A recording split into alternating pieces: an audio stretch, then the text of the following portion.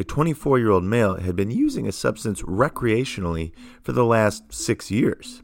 He began to develop very painful urination, or dysuria, but ignored it and continued using the substance. The painful urination became more frequent, needing to urinate up to 40 times a day, frequently with blood in the urine, or hematuria.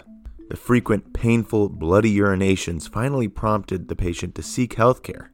On assessment, abdominal imaging showed swollen, enlarged kidneys, or hydronephrosis, and a small fibrotic bladder that could hold no more than 120 milliliters, or half a cup of urine. A bladder biopsy showed ulcerative cystitis, with bladder cells sloughing off into the urine, and inflammatory eosinophils penetrating through multiple layers of the bladder. He eventually stopped using the substance, and the blood in his urine did stop, but the frequent painful urination persisted.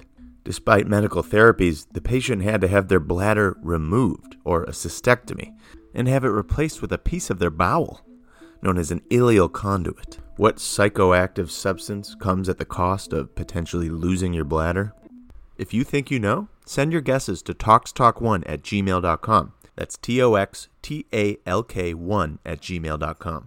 Be sure to let me know why you think that is the substance responsible, and you could take part in our next episode. Hope you can tune in.